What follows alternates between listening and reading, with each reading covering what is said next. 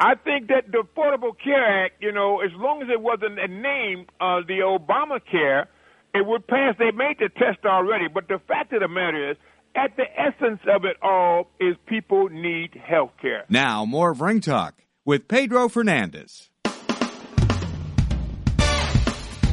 Archie Moore, January 27, 1954, of course, winner 15 rounds over Joey Maxwell. Got to meet both these guys. Let me tell you a little about Archie, of course. 1991, we're over in Richmond, California. I've got a 3-minute live block on Cox TV, okay? We're going to do the pay-per-view, of course, for George Foreman and Evander Holyfield. And Foreman's going to be my guest for this majority of this 3-minute block, okay? It's a 3-minute block. I've only got a satellite time for 3 minutes. So anyway, we get rolling, and George rolls overtime. I mean, George likes to talk, right? So he rolls overtime, even though I elbowed him during the thing. Hey, we need to quit. Anyway, because I needed to go to Archie. Didn't have enough time for Archie Moore. Archie Moore turned around, and he got in my face. I mean, like he was ready to knock me out. I kid you not. So I had to whoa, talk this old man down. I'm saying to myself, why should I be talking this old man down? I mean, if it had been straight up, bang, it'd have been over. Anyway, even the old Archie Moore. So anyway, we go to the International Boxing Hall of Fame in 1992, just a year later. And, I like to rib people now and then. So I'm talking with Bob Foster. And, of course, Bob Foster is considered probably the greatest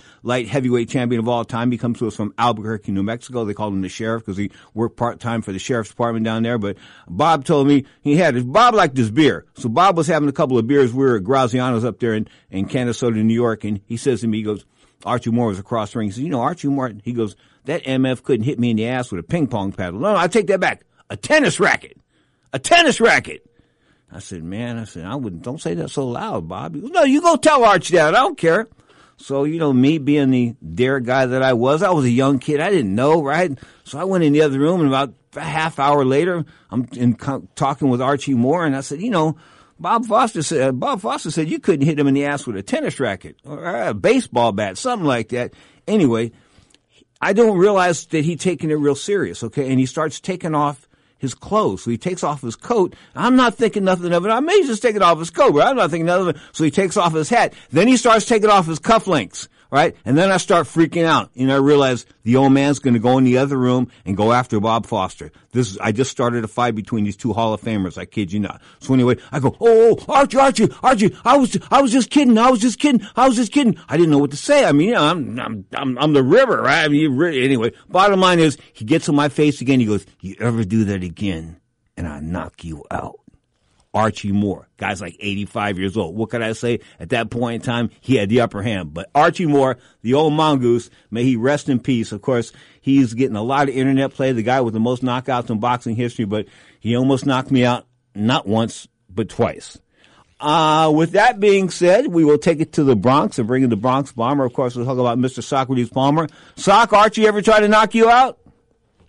I never had the pleasure of being threatened by a legend. So, no, I never got to meet him. That's a great story. Yes, I definitely would still be afraid of the guy with the most knockouts in boxing history. Yeah, I wasn't the first time, but I was the second time. Yeah, I mean, in other words, in Richmond, I had a suit and tie on. He's not going to slug a TV guy with a cameraman there. I don't think. All right, but at the Boxing Hall of Fame, I came close. Probably to getting cracked. And Bob Foster came even closer. So, Bob was in the other room. Bob wasn't one of those guys that's going to fight anybody, but Archie sort of kept us up. I watched Archie get this out. He was in his late 70s, I believe, and I saw him one morning doing road work. Wow. Talk about living your gimmick, huh? So I said to myself, and then it's all starting to come together here. This guy's doing road work at like 6 o'clock in the morning. I'm coming home at 6 o'clock in the morning, and he's out doing road work. Different lifestyles. Anyway, and let's talk about the Caleb thing. How many Calebs are there in the 168-pound division? 3? Well, tonight, I guess 2 of the better Calebs are going to hook it up. It looks like a mismatch. I mean, the champion, Caleb Plant, Sweet Hands, is a 50-1 favorite, and Caleb Truax is 37, almost 11 years age difference between the two. I can't see Sweet Hands having a hard time against a guy that's a game fighter, tough career. He's fought some good names, I thought his one time that he really shined was against James DeGale, and they robbed him. I think they made it a draw. Then he lost a rematch, a little, more convincing. But at 37, a lot of miles on that body. I can't see Plant losing more than 1 or 2 rounds. I don't see him being stopped, but I just see Plant outclassing Mr. Truax tonight. I could see the strategy here. I mean, it's pretty obvious. They bring a guy from Europe that's sort of hot, around 168 pounds, and they make him a name, they give him a belt, and they put him in the Canelo Alvarez sweepstakes. Isn't that the way this looks? Yeah. I mean, the thing is, at 168 pounds, the PBC roster, I mean, they have good fighters. I mean, the other guy in that world is Benavidez, and that's a fight that seems a lot easier to make than waiting for Canelo. So hopefully, things go the way they're supposed to, and I believe Benavidez has a fight against a kid from Lynn, Massachusetts, Ellis. I forget his first name, and hopefully, by the summer, these 2 guys hook it up, man. I mean, and then they can call out Canelo and say that they're the top guy at 168. To me, it makes the most sense for the fight fans and the fight that people really want to see. David Benavidez, of course, Mauricio Sulaiman, president of the World Boxing Council, on the show last week. He's 23-0 with 20 whacks, of course, coming to us from Phoenix, Arizona. He's going to take on Ronald Ellis, 18-1 with a couple of draws. They're going to go down March the 13th. Is that going to be on the Zone? Do you know? No, I figured it'd probably be on one of the Fox outlets because, to my knowledge, Benavidez is a PBC guy, and PBC doesn't really do much business with the Zone. It's not like a cross-promotional thing. But he's good, hell of a talent, He likes to party, hopefully. No. He doesn't like to party. He likes cocaine. There's a difference.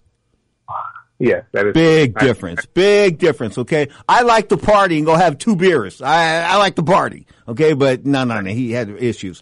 Anyway, Benavidez, 23-0. I thought he was a superstar in the making a couple of years ago, 18 months ago. The jury is out on him right now, but he's a 5-star fighter, no doubt about that. Coming to us from Phoenix, Arizona, 168 pounds. So, 168 pounds, Canelo's weight. Everybody wants to fight Canelo. Is there a chance we can get the fight? The fight I want to see, and Hector wants to see, is Charlo. We want to see him fight the 160-pound Charlo.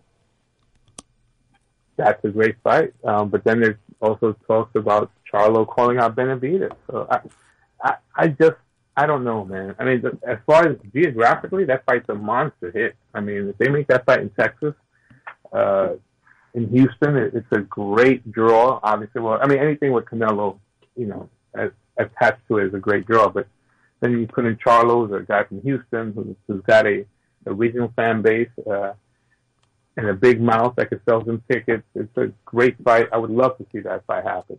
I mean, I'm looking at 168 here. Alvarez, of course, on top. Callum Smith, Danny Jacobs, David Benavidez, Billy Joe Saunders, Caleb Plant, Fedor Tudenox, John Ryder, Anthony Durrell. He really around still? Jurgen Brenner, that's the top 10 according to BoxRec.com. Not a whole lot jumping out there as far as big money fights are concerned. How do they make Benavidez a guy that's going to draw? In other words, I mean, he needs some. I think if people saw his abilities and he was able to perform at the highest level without doing any blow and that kind of good stuff, he could get himself a nice fan base. But you got to be consistent. You got to fight a few times. Yes, inactivity has been an issue. He has some managerial issues. He was with promotional issues with Samson Lukowicz. I don't know where that stands right now, but he's an exciting fighter. He throws 100 punches around. I mean, in all angles. He's tall. He doesn't look like he can crack, but he hurts people. He actually fought once on the pay-per-view card. I think one of Floyd's cards. He beat up Jillian Love. So he had a buzz, but he's been his own worst enemy. The best fight to make, as far as is him and Caleb Plant. Him and Caleb Plant, 2 completely different styles.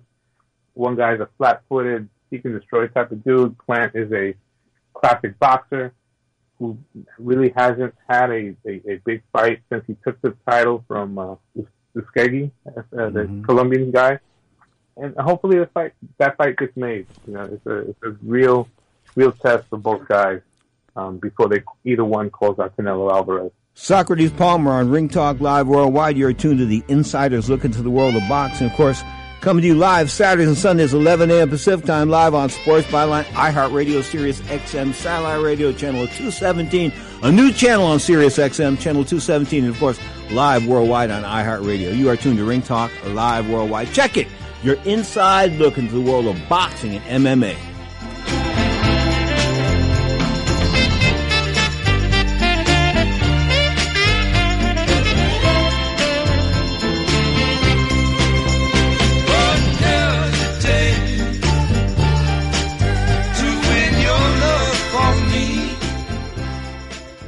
I hope that you understand not one single person, not one single committee can do anything for boxing. It is absolutely necessary that we all get together, we work together, we respect each other, we like and love each other. I hope that we understand that by being public figures, we are targets for character assassination. I hope that we understand that we want to be leaders. We have to convince with actions, to show always good faith, to love boxing and love boxers. We should not answer a slap with a slap, but with action and facts. Now, more of Ring Talk with Pedro Fernandez. Hello, killer! Woo! Some new Tower of Power here. The soul side of town. Check it out. They've got a couple new albums out. Cuddy tells me they don't call them albums anymore. They call them drops. So they dropped a couple of albums or records or whatever you want to call it, CDs, in the last couple of years. The bottom line is they got a new one out. Tower of Power, rock and roll, and of course the guys from the East Bay. Check them out, towerofpower.com. I mentioned earlier about Archie Warren, Joey Maxim. Of course, Joey Maxim, I remember Joey and I were in Las Vegas, former light heavyweight champion. Of course, he and Sugar Ray Robinson were involved in an epic battle that ended in the 14th round when Robinson couldn't come out because of heat. Said he had lost 12 pounds during the fight, et cetera, et cetera. Anyway, Joey told me he was kicking Sugar Ray's ass, just for the record. You are tuned to Ring Talk Live Worldwide, your inside look into the world of boxing and MMA. Of course, on the line for the Bronx Barman himself, boxing's true PhD, Mr. Socrates Palmer. And I got to say, I'm going to say a name and you're going to give me what you think. How's that? Okay. Trevor Bryan. Well, this morning you got to call him champ when you came to the street. Yeah, got to call him champ. I mean, hey, he didn't make the rules. He's just playing by them. The young man won a version of the WBA heavyweight championship last night against a game but very shot Bremen Severn. And it is what it is in 2020. He is the WBA champion. He joins the legendary ranks of guys like named Chagayev and Nicholas Aguyev. Hey, all right. Time out though. Let's be honest, man. I've dated girls that were less bustier than him, and I've dated some stacked women. Yeah, man. Last night it was Battle of the Boobs. Yeah, I mean, between him and Severn, I mean, ring card girls don't come out like the way they used to when you and I were kids, but they made a few of them blush. You know, they definitely were not poster child for, men's fitness, but, it's not a bodybuilding contest, and Trevor Bryan, up until the point of him stopping Severn, he wasn't all too impressive, but, he won the title convincingly. No shenanigans. Severn was a last-minute replacement, although he was already scheduled to be on that card because Manuel Char wasn't able to. Oh, that was a scam! That was a scam! That was We're not going to believe they tell us? Oh, man, Don King didn't send them a contract. They did that on purpose so they could get Bermain Stavern in this guy to fight. It was all a scam. I mean, I will say this. Listen, we heard Don King earlier, him talking about Obamacare, and I wanted to bring that up. Obamacare is back. If you live in California and you make less than $51,000 a year, you can get free health care with Obamacare and, of course, the California state plan. But Obamacare was back, and how can I put this? I'm not a. When I looked, Don King is not back. That's what I'm trying to get at. Is Obamacare